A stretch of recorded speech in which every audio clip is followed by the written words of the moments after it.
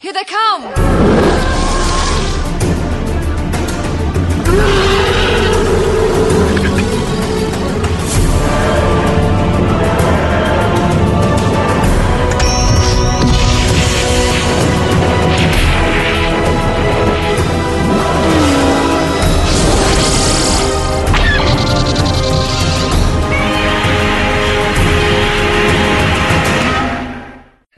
Hello and welcome to episode 71 of Effectively Speaking, the podcast that takes a look at some of the special effects sequences of film and television, be they classic, average or duff.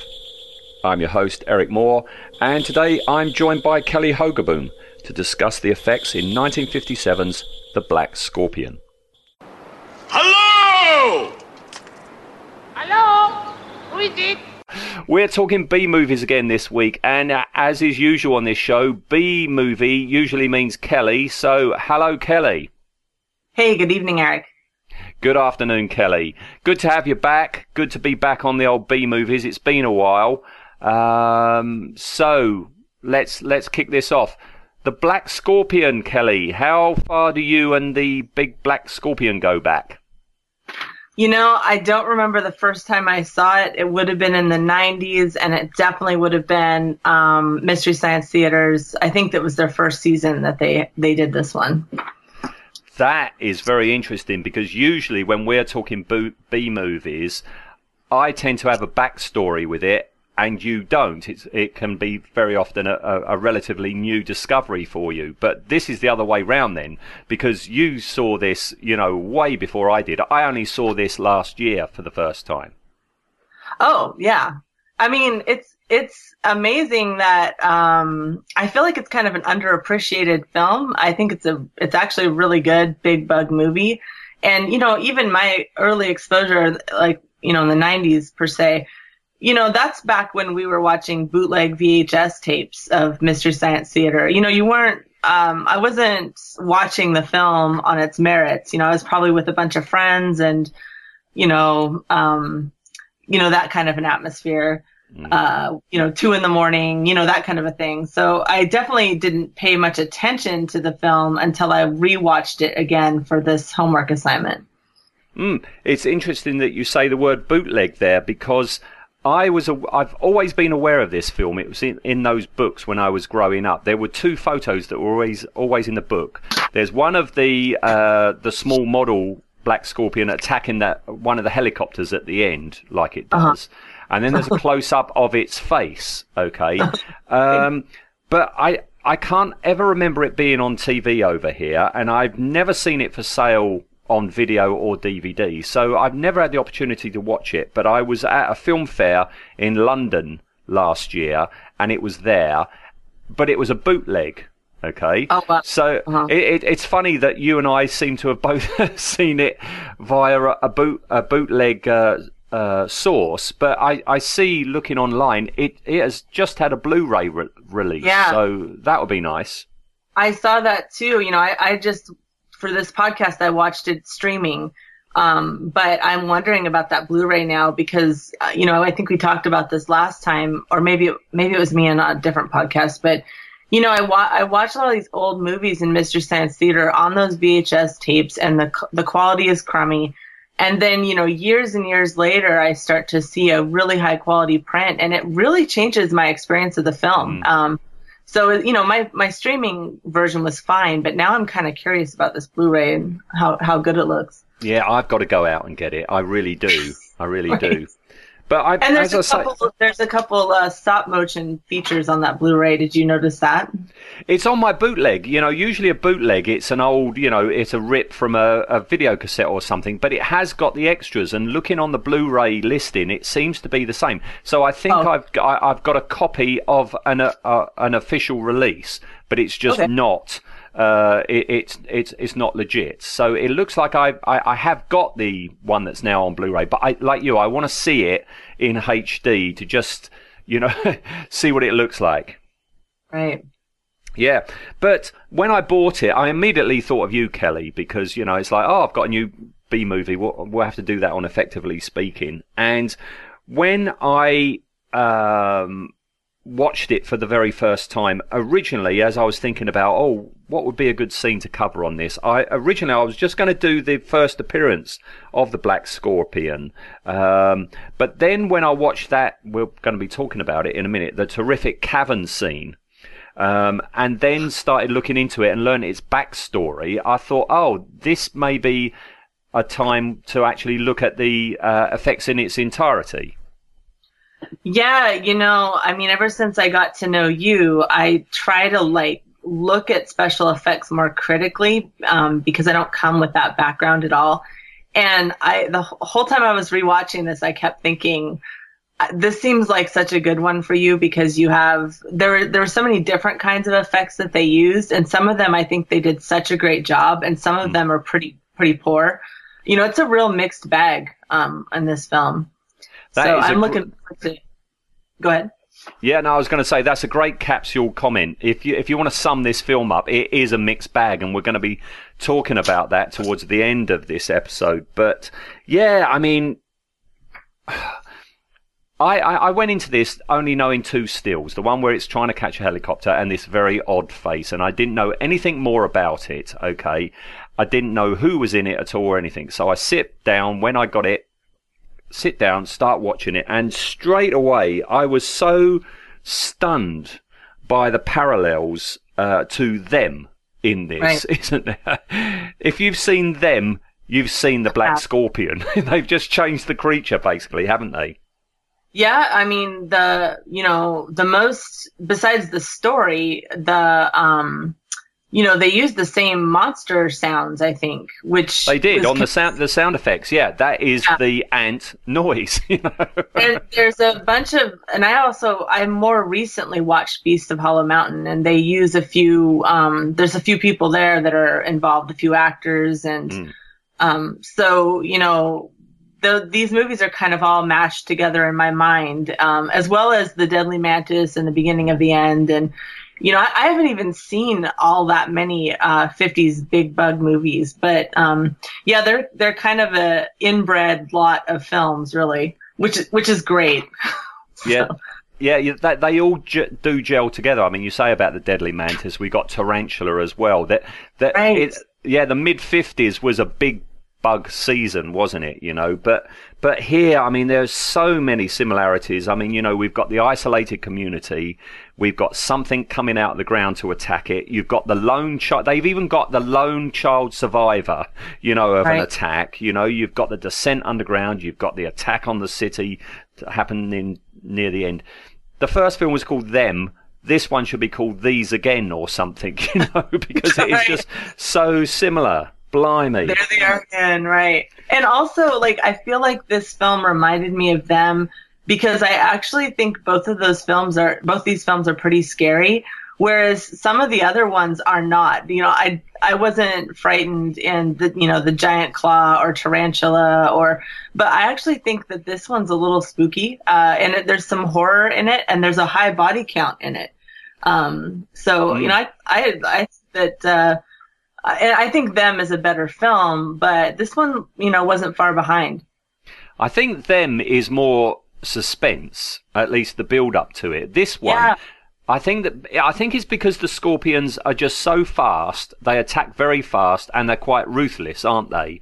I remember watching Them with our eldest daughter, and she was quite appalled. She was watching it and thinking, but those ants, it's not their fault. Why are they killing the ants? And she was taking the ant side, which, looking at it, it's like, that's an interesting perspective. But on this, these are out and out vicious brutes, aren't they? Yeah. They really are. Yeah. And, I know we're going to talk more about this, but I'm still amazed how well they got the scorpion movements down in those long shot sequences. Someone really studied scorpions. The close-ups, we got some problems there, but those long shot, when they're running around, that was pretty eerie. If I was a small child watching this film, I think I would have felt pretty frightened at a few scenes.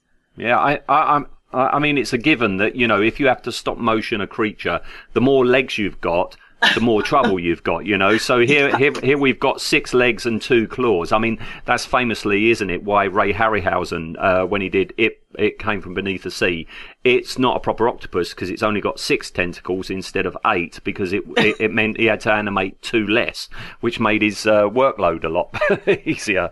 He's like, listen, it's a sextopus, all right? I'm tired. Yes. Yeah, that's right. Yeah. All right, okay, that's the preamble over, so we'll go into a clip, all right, and then we'll get into it, all right? Okay. The throat, Major. Remember, the white area on the throat. The head comes back just before it strikes. Right.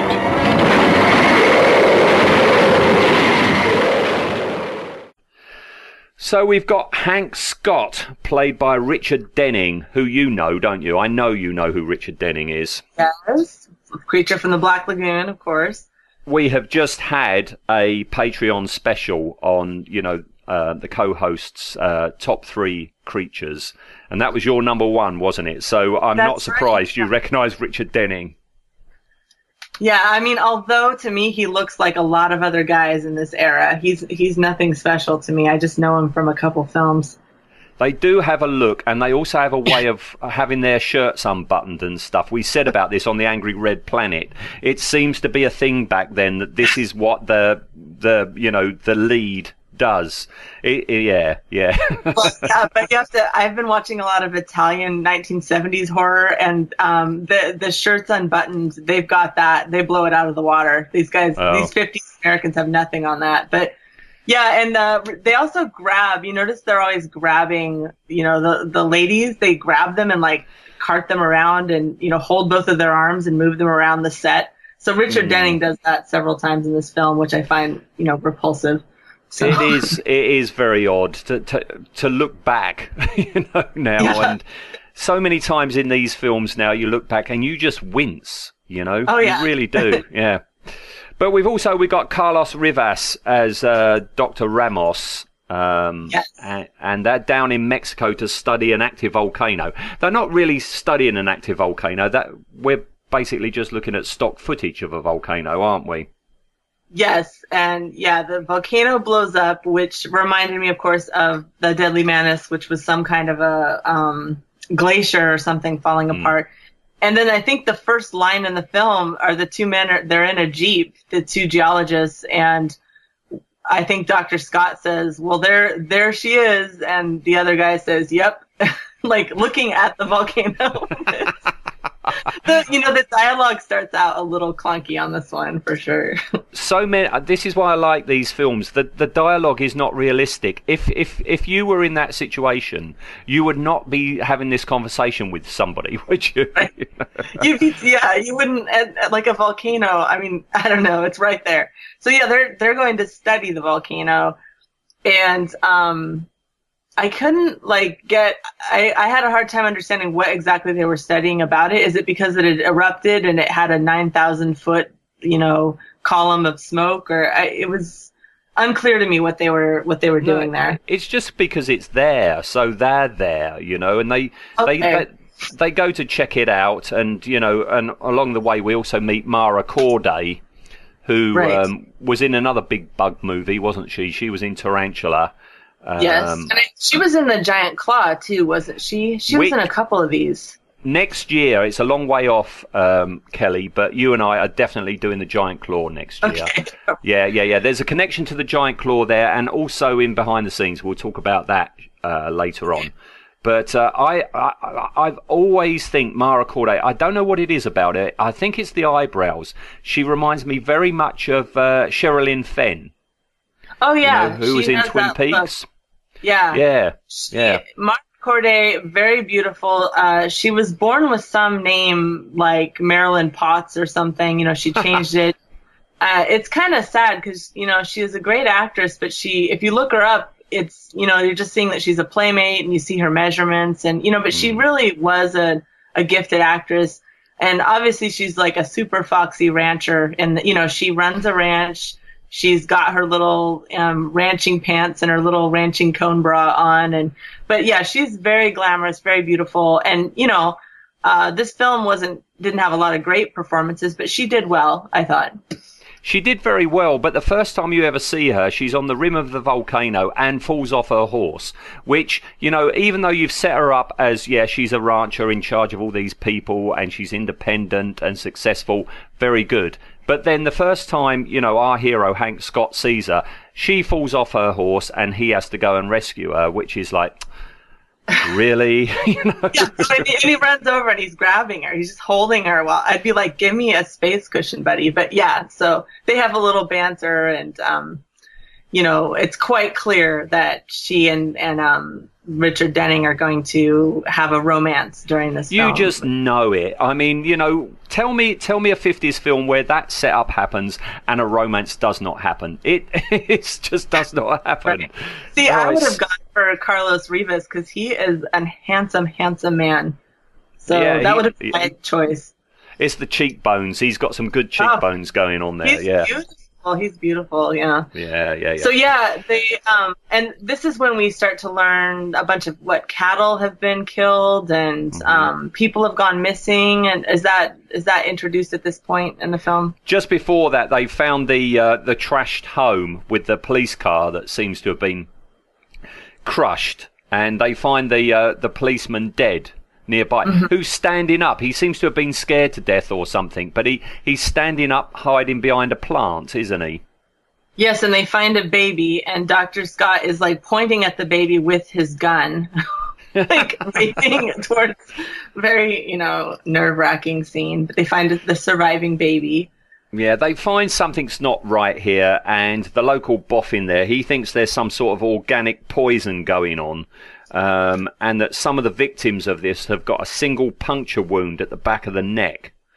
And he's also gotten a plaster cast of a whacking great big footprint, you know. And surely you'd be off to the city with that immediately, with that footprint alone, wouldn't you? Yeah, that was kind of a funny scene. And he makes a joke about drinking tequila in the middle of the day in his lab, which I think was racially sensitive there. So, yeah, oh dear, yeah. As I say, winceable. But we also, just about this time, we meet the worst thing in this film for me, and I had no preparation for this whatsoever. Just how bloody annoying Juanito would be. Yeah. That's right. Well, I was thinking as I watched the film, because they introduce a child. You know, he's a very stereotypical, you know, little Mexican peasant boy, very agreeable, very, you know, cute, running around. And, you know, I mean, I think, don't they introduce these children into these films because it's kind of like the nuclear family. You know, you've got the man, his romantic interest, and then they've got a child, and you kind of are putting the child at risk. But yeah, like you say, it ends up being really annoying because Juanito is just constantly sneaking, you know, into these dangerous situations and putting himself at risk, you know, for the rest of the film. All the way through the film, I'm thinking, feed him to the scorpion, please. Yeah. Just, you know, push him down that hole. I wouldn't have been sad if that happened, you know. Oh man, he is annoying. All right, and they were supervising him too well because he just kept getting into situations where you're like, look, you know, keep that kid out of there, man. yeah, just lock him in a room. You know, do yourself a favor. All right, but the first time we see the black scorpion is when it attacks the guys out fixing the telephone line, and watching that and the guy up the telegraph pole there, it made me think of that scene in Tremors, you know, Tremors, where they come across a guy who's like, you know, died of exposure, stuck up a telephone wire pole. And I'm wondering if this is a nod to the Black Scorpion from those guys who made that film. Yeah, I made that connection too, because Tremors was also kind of a Weird West film, right? And that, you know, that scene, I mean, Tremors is my age groups, you know, I would have been, you know, 10 or something when Tremors came out. I don't know. So, you know, that film is very dear to me. And yeah, I caught that possible reference as well. Yeah, I think it is. I mean, you're out in the desert, aren't you? You know, in the middle of nowhere with a guy up a pole trying to fix a telephone line. That's not a coincidence, you know. All right, but we get a roar and then a close-up of the face. Now, I can't find through all my research who decided to give this giant black scorpion a face. But that's a genius idea, because if it was a regular scorpion face, it's like, oh, that's a scorpion. Like the deadly mantis, like tarantula. Oh, it's a giant bug, you know. But to give it those big bulging eyes, you know, and those teeny tiny little sharp teeth, and all that drool pouring out of its mouth. Brilliant. This is a brilliant face. I love it. I was wondering about the face because they end up showing that face close up, I want to say about 12 times in the film. And I'm wondering if they thought it was a great shot or if they just needed a shot, because I didn't like the face very much. I think an actual scorpion face is so much scarier, whereas this thing looks a little absurd. And it's covered in like mucus, which is kind of gross. So. Yeah. That word you say there, absurd, is right, because, you know, we learn, unlike, you know, them and many other of the big bug films of the time, you know, they've grown through mutation. That hasn't happened in this film. They just happen to be big bugs that live underground. So if it's just a big bug that hasn't been altered by radiation at all or anything, why has it got a face? You know. But yeah. I like it. I like it here, and I was going to mention this as we go through the film. I think one of the main failings in this film, and why it affects my rating at the end, is they use it far, far, far too much. You say 12 there. I'm thinking it's at least 3 times that, or at least it fills it, because you've got about like 3 close-ups of the face, 3 different close-ups of the face, and they use them endlessly. They keep cutting back to it, and it's just too much. This first time, brilliant. That's great. Right. It's impactful and it's different. I mean, they used it on the poster, you know. But they all the way through the film, they keep cutting back to it, and I think that is a flaw of this film, that you didn't need to. Focus on the stop motion. A lot of the stop motion is fantastic. You don't need to keep coming back and reminding the audience that, hey, this is what that thing looks like. It's not a scare moment when you've seen it more than 10 times, is it? Yeah, I agree with you. And I mean, there's a few other shots they have where they're not the strongest special effects shot, but we see it like several times in the film. And I was just kind of wondering why they made that choice. But, you know, this is also pre-Jaws, you know, the monster film where you kind of famously learn that showing the monster less sometimes makes for a more scary film. You know, this was definitely not a film where they were trying to show the monster less. They were like, boom, here it is, boom, you know, the whole time. It's not subtle, is it? You know, you see, you see the face before you see the rest of it. And looking at that face, I was watching it and looking at the size of the dripping drool coming out of its mouth. I was trying to work out the size of that actual head would have been, and I reckon, judging by the size of those drools, that's got to be about maybe a foot, maybe 2 foot wide. I would have said that full, you know, large scale head. And they also do something pretty cute where sometimes when they show that face close up, the claw comes into frame too. Yes. And you know that's a separate claw with some dude, you know, sticking it, kind of like the crab monster film. You know, here's a paper machine claw. But, you know, I like that. I think that's one of those special effects that I can actually figure out. I'm like, oh, that's a totally separate piece. So so very cute. I haven't been able to find out if it still exists. I know it's not in the collection of Bob Burns, to be sure. So I don't know if it was just, you know, chucked away at the end of filming at all or anything. Mm-hmm. But as you say, they've definitely used the ant sounds from them for its roar, mixed in with something that does sound like a roar of a lion or a tiger. They've combined it with the ant noise, haven't they? Right. But then we switched to stop motion, and we've got the stop motion scorpion. It sort of climbs down into a gully to attack the first bloke, and that's pretty good. The second guy, he's stuck up that pole that we were talking about, and he spots it as it kind of like, you know, gingerly pokes its head out from underneath the bridge. Scary. Yeah, that looks all right, but then we go back to a close-up of the face again, don't we? And then the scorpion, he goes off and he attacks the third guy who's in the truck, and that's all pretty good. That's all stop motion. That looks all right.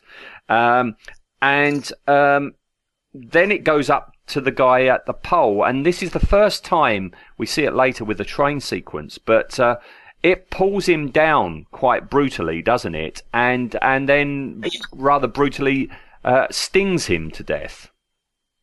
Yeah, and I think that those scenes where they have they've made a little tiny man, little tiny G.I. Joe guy, and the scorpion grabs it. I think that's one of the reasons this film's kind of more scary, because a lot of those films you would see a giant bug and then you would see a person, and the music and the jump cuts were telling you that the bug was about to touch or grab or kill. But, this is where you actually see it grasp. I found those scenes pretty cool. They are cool for exactly what you just said there. I mean, even in the Ray Harryhausen films, they're not totally convincing the human figures. I mean, this would happen in Ray's films. It's something about the speed of which the arms and the legs move, and that's a stop motion human. But to see a human interacting with the monster or the creature gives the creature a sense of scale, doesn't it? Far more than, as you say, just jump cutting. Yeah, and I just think it gives us, as a horror moment, it kind of gives you a visceral reaction. Like, you can picture how awful it would feel to be grasped around the middle, because you're seeing it happen. And I actually thought the little figures, the little humans that were in this film were pretty good. No, they're all right. Yeah, they're all right. But, what happens here, I mean, it kind of like counteracts what the boffin who likes his tequila said. He said, the victims have one single wound on the back of the neck.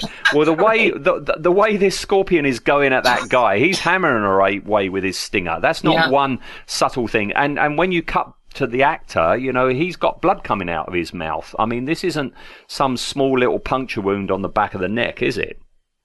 No, and I feel like a lot of those old films didn't show blood, and this one does. Not that often. Yeah, it's pretty cool. But yeah, it's not I didn't understand like you say, because it seems like the scorpions would either tear people apart or pulverize them or sting them multiple times. But yeah, they were trying to have that mystery. Yeah, they were doing the mystery. There's one stinger, there's a poison. That was from them as well, right? Yes, yeah. All right. Well, it next attacks our hero's place where they're bunkered down at the rancher's house, and here we get the staple for the rest of the film. Far too many close-ups of the face. You get 5 seconds of action, then the face. Another 5 seconds, then the face. It's just far too much. The next time we see the scorpion is when it attacks the town, and we get our first instance of the unfinished travelling mat. Now, do you know what I'm talking about when I say that, Kelly? I looked it up on IMDb, and I couldn't understand the explanation, and I was looking forward to you explaining that to me. All right. Now, when you're going to put stop motion footage onto a live action footage, okay, you have to put in an area of the frame that's meant to have the stop motion superimposed over it, okay? So basically here you've got a scorpion. You want to put a stop motion scorpion onto the live action. If you was to just get that footage of the scorpion and put it onto the live action, you would see the live action through the scorpion, all right?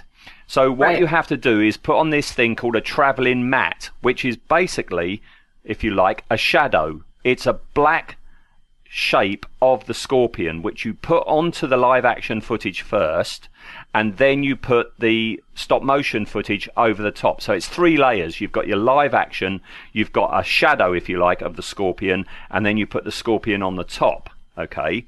That's what you're meant to do. All right? Okay. So that's what you're meant to do. Okay? But I don't know if it was through lack of time or money or both.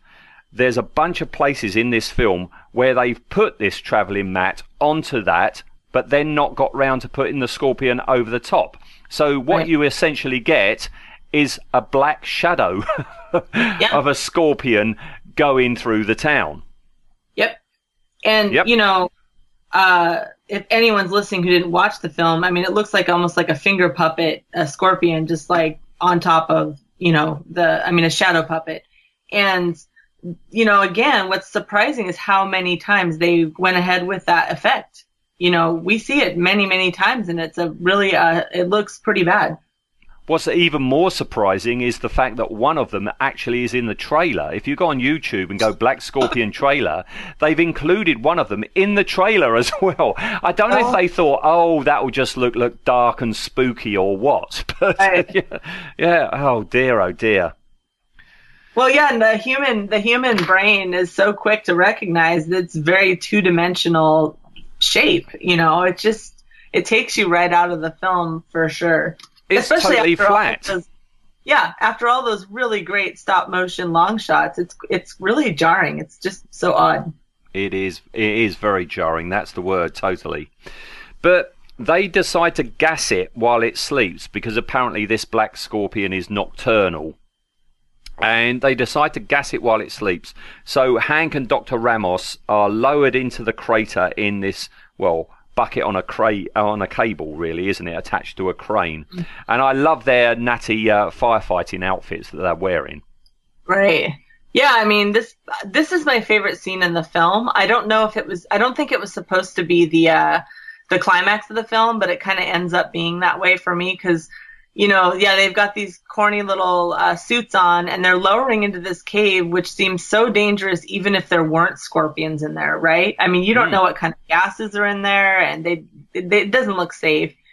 And this, you know what, I wanted to know your opinion about this. When they're lowering the guys in the little, bucket, I really liked how a lot of lesser films would have just had these little dummies motionless as they're being lowered, but they're moving. The little guys they're using stop motion and posing those little tiny guys in the bucket, and I thought that was just great. Well, that's Willis O'Brien. He is a genius of stop motion. If you didn't have Willis O'Brien, you wouldn't have Ray Harryhausen, you wouldn't have Jim Danforth, you wouldn't have Phil Tippett and all these people that came after. And yes, for the long shots, it is a stop motion shot. And he thought, well, we can't just have them standing still. You're absolutely right. In any other film, you'd have two little figures in a dummy and you would film that. But no, they've stop motion animated these guys, haven't they? Just real subtle too, just really subtle movements, and I mean, I thought it was probably about as good as you could get for 1957. And it looks a lot better than when you see the close-ups. When you see the close-ups, you've got the two actors in this bucket, and it's clearly rear projection. Behind them, you've got a cinema screen, and they're supposed to be acting. That's right. So that's them being lowered down, and they see one of the scorpions in a recess as they're going down. And they photograph it. Now, when you see that scorpion, it's stop motion, isn't it? And it's the first time we see the stop motion model's head. And it's clearly nothing like this human face that the close-up one has at all. That's true. It's true. And I just because they stop 1 inch away from that thing to take a picture of it. I thought that was pretty funny. I would have been like, take me back up. Yeah. But they get down there, they touch bottom, and when they get out of that, that's a very much, I think, like a cavern you would see in the original King Kong. It almost looks like a King Kong outtake, and you've even got, I don't know what it is, it's stop motion, but there's a bird, or I don't know if it's meant to be a pterodactyl flies past. But they're in the heart of a volcano. Why is there some flying creature down there? Right. I mean, this whole sequence reminded me of The Lost World and King Kong quite a bit. It just seemed like it was the sequence that had the most of O'Brien's kind of heart. It seemed like very much it's almost like it was his favorite scene. I mean, I have no idea. Because you've got this bird, and in a few minutes you've got the first other creature. What's that? A worm or something, right? I think it's a 30-foot long. Yeah. So, I guess Juanito has not only snuck along to the dangerous trip of looking at this cavern, but he's actually snuck into the bucket, which is ridiculous. So he's wandering around, and at about the time that the two scientists are seeing this giant worm coming to life, he opens up a little trapdoor, a big trapdoor, and a quote spider comes flying out of there. And that spider was ridiculous. It had like 2 legs or something. And I guess it was a leftover scene or a leftover monster from King Kong. I've seen that it's not the spider, it's the worm that is the leftover from King Kong. Oh, but then I've seen other ones saying it's both of them. But in both cases, I tell you what it makes them bizarre is, yes, you've got a 30-foot worm, but it's got like arms and claws on the end of it. How scary would a worm be if it actually had claws at the front of it, you know? And yeah, this spider thing has got a big fat body, it's got long legs, but again, it's got claws at the front, hasn't it, you know? Right. It doesn't look structurally sound, and it doesn't move very well. It's just not great. No. But it should have got Juanito. It's like a kid throwing the spider. Yeah, but it should have got Juanito. That should have been the end of his story. Oh, he's terrible. But also at the same time as we're seeing these 2 creatures, we're seeing a whole bunch of the scorpions attack. So up until this point, you think there is one, because the film's called The Black Scorpion.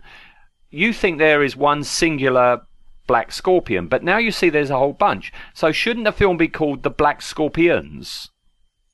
Yeah, I guess that was a surprise for us. Yeah.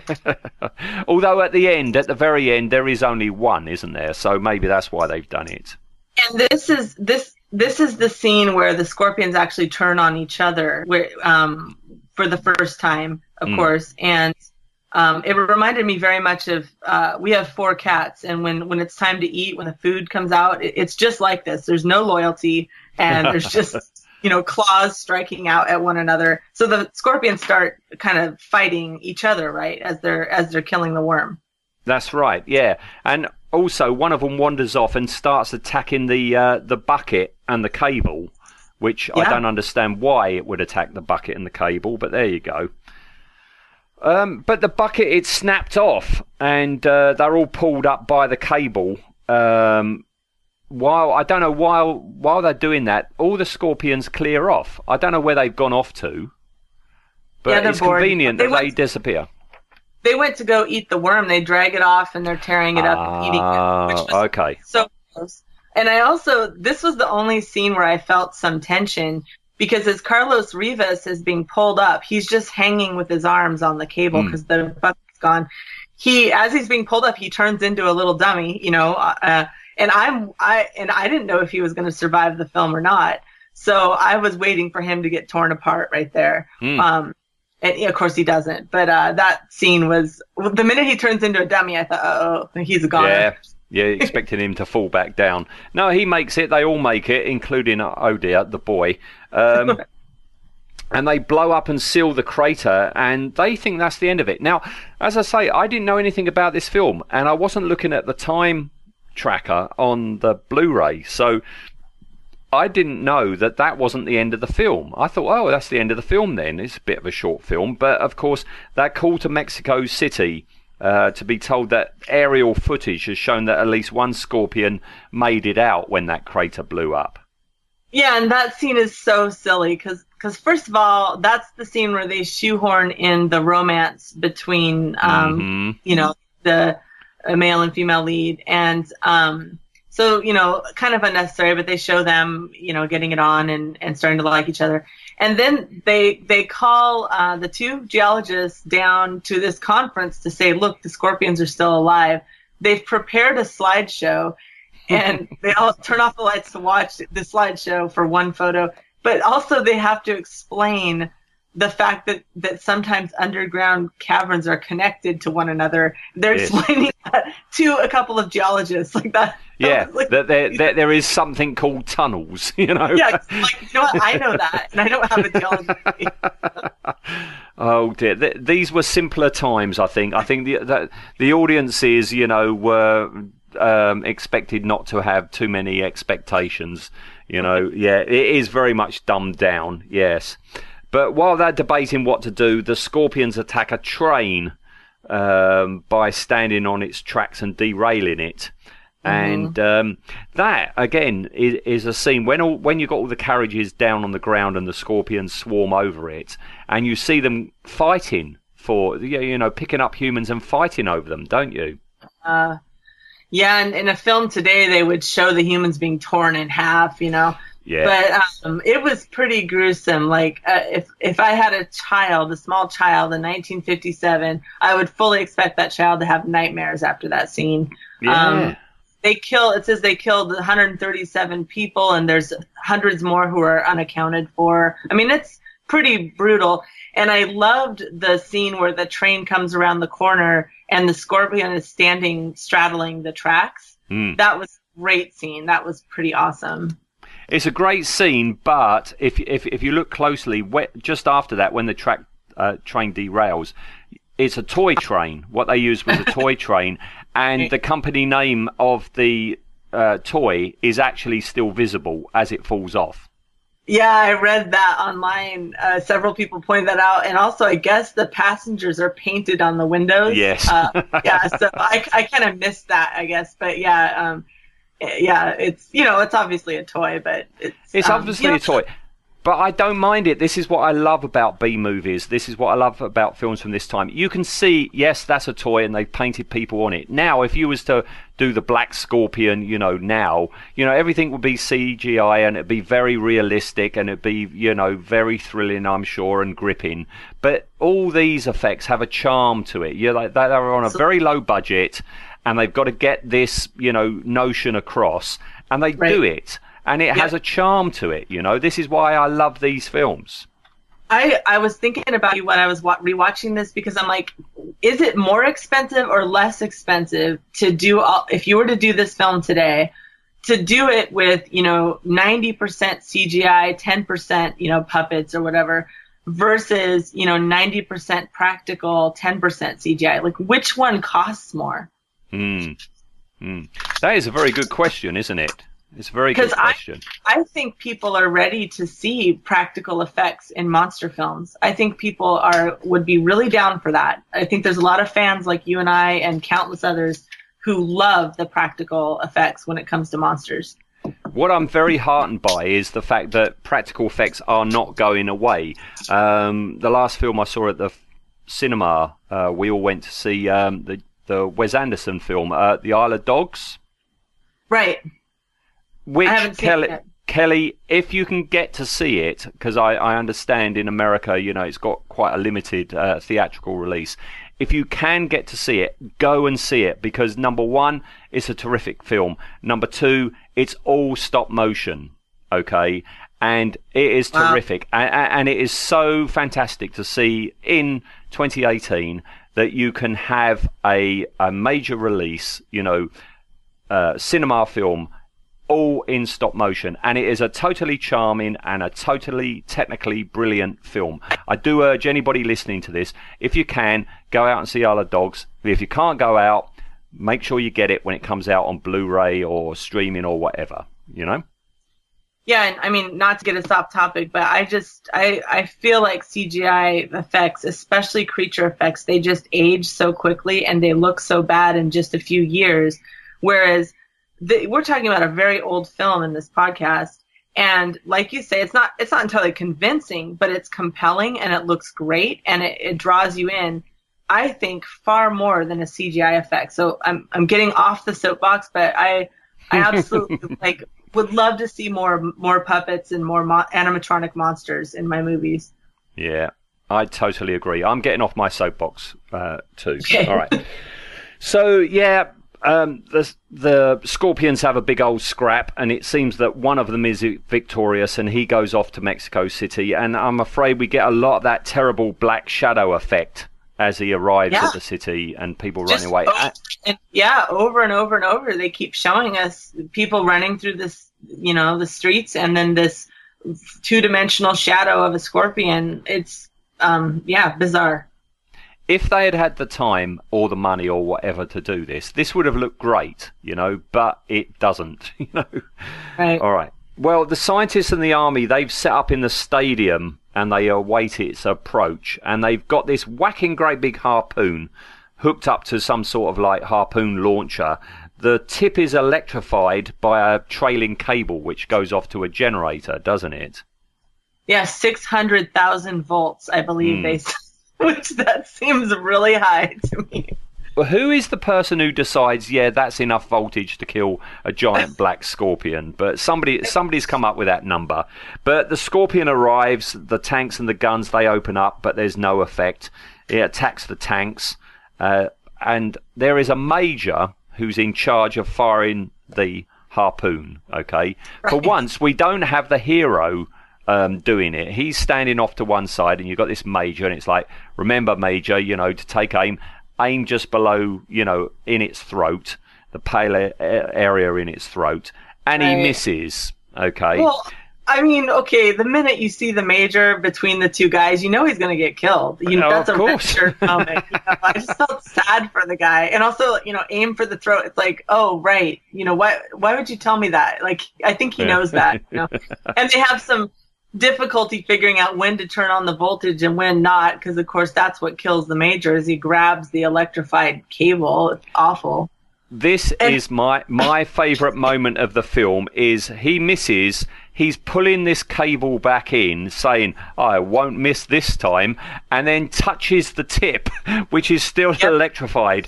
And it's both terrible and brilliant, the acting, as this guy is electrocuted.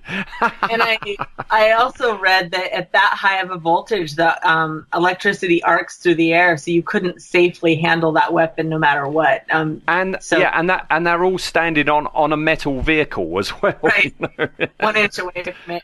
And we hadn't talked about this yet, but you also noticed that the voice of the narrator who opens the film, and the voice of the cop dispatch at the beginning of the film, and the voice of the radio disc jockey, and the voice of the emergency, dispatch guy, they're all the same guy, which really cracks me up. That very, commanding narrating voice. Yeah. But, it's so sweet. Yeah, and you've got all these supposedly Mexican army, soldiers, but like the major, but he is an American-speaking guy with a big old American accent. It's just kind of goofy. Yeah, goofy sums it up as well, yeah. But of course, it's then our hero's turn, and there's no doubt that he's not going to miss, is he? He's going to make that shot. And Hank does. And that's it. The creature's dead. It gets electrocuted. We get a new close-up of its face, its dead face, where the eyeballs seem to have been boiled or something like that. Yes. And I thought it ends very similar to King Kong, in which you have the dead body in the foreground and a crowd of people, they kind of like milling around in the background, aren't they? Oh, I was just going to say, it reminded me of the Deadly Mantis, because they're standing like really close to the monster, and then the male and female leads, start making out right there, right that moment. And see, also, how many helicopters did they fly right up to that thing, and it tore apart a lot of helicopters. Yeah, it's just like back off. It's like the biplanes in King Kong. Once he's got the first one, you just back off, Exactly. But what you're saying there, I mean, fine, that's the end. Let it end there. But no, we've got to have this really stupid, bit at the end where Hank and Teresa, they're being asked where they're going because things aren't finished, and Hank turns round and he goes, things aren't finished here, nudge nudge, wink wink, and it's like, oh really? Oh man, any single guys watching this film, do not copy Hank's moves. He has terrible moves, and they won't work in real life. So, but can you imagine trying to do that now? I mean, I don't know even if that worked in 1957. But oh dear, what a groaning, juicy end. Yeah, but yeah, so. I like the monster at the end, the dead face with the clouded eyes. I actually that was like the one face close up that I liked. It was off at an angle kind of, and it wasn't drooling anymore. And, but yeah, that's kind of classic, right? They showed the dead monster and then the movie's just kind of over. There's no recap or epilogue or anything like that. No. That's it. Because now, if you remade this now, you would have some eerie music, or you would have a post-credit scene where you go down into the crater, down and down and down, and you'd see, some, more scorpions starting to like come up to the surface. There would be some setting up for a sequel now, wouldn't there? That was called Not Them Again. Brilliant name. That's what they should do it. Not Them Again.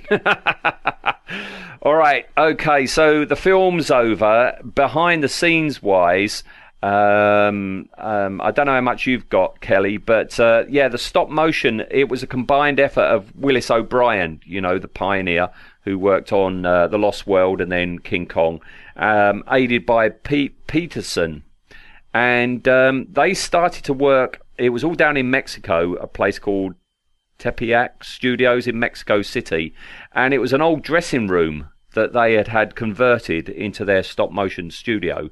But the money started to become tight, and they had to then move back to California, to Encino, where Pete Peterson lived, and they finished off the rest of the stop-motion in his garage. Okay. Yeah. Now, while they were doing the stuff, down in Mexico, they were assisted with some of the miniature set construction by Ralph Hamareras, I think his name is, who was at the same studio at the same time filming, oh, what a surprise, the visual effects for the giant claw. Okay. So the giant claw and the Black Scorpion, special effects wise, were in production at exactly the same time. Now, I don't know if this was done before the live action of both films, but of course, Teresa in this film, the female lead, was in both films. So right. I'm assuming, when the stop motion work was being done, the special effects were being done, they were being done at the same time for both, because she couldn't be in two places at once. Well, that's just so... I haven't seen the giant claw in a few years, but I don't remember being very impressed with any of the monster effects in it. So it's odd that they're the same crew. Well, no, this guy, this Ralph guy, I mean, he was making the sets for it, so he was making the miniature cities and the buildings and stuff like that. Okay. So that's fine. I mean, yeah, the giant claw, as I say, to be continued in 2019. But yeah, the giant claw, one of the massive, hilarious failings of the giant claw is it's not stop motion, it's not high-speed photography, it's a bunch of puppets, isn't it? Being animated in real time, and that's half of the problem and half of the charm of the film. So yeah, no, this guy, I think he's absolved of it. He wasn't anything to do with that. He's making the buildings. Yeah, he's the miniatures guy, which is fine. Yeah, fine. I thought the miniatures in this film were pretty good. I mean, the cavern looks fantastic when they touch down. It looks brilliant. What you were saying earlier, yeah, there is some debate about, just which of the two, or whether it was both, of the cavern creatures, whether it be the worm or that odd spider, were props from the unused spider pit sequence from King Kong. Now, Willis O'Brien, of course, did all of the stop motion on King Kong, and it's kind of logical that if you're going to come up with this cavern, populated by monsters, if he's got a couple of stop motion props ready to go, he would use them. But there is some debate whether it was one, the other, or both. But I think that's great because that's an almost legendary missing scene, isn't it? The spider pit sequence from King Kong, and I like the idea of a couple of the models might have appeared 30 years later in in this film. Yeah. So yeah. Definitely the coolest scene, I thought, as a whole, is the cavern scene. Well, I like what we were talking about when the scorpion first attacks those telephone people. I thought this is pretty nifty. I wasn't expecting it to be this good. And then when it gets to the cavern sequence, it's like, well, this is bloody great, Exactly. So hence the reason for including everything in it. But as as much praise as we're putting on those two, we've also got to take into account, the close-up of the face and the overuse of it, and the travelling mats giving black shadows everywhere.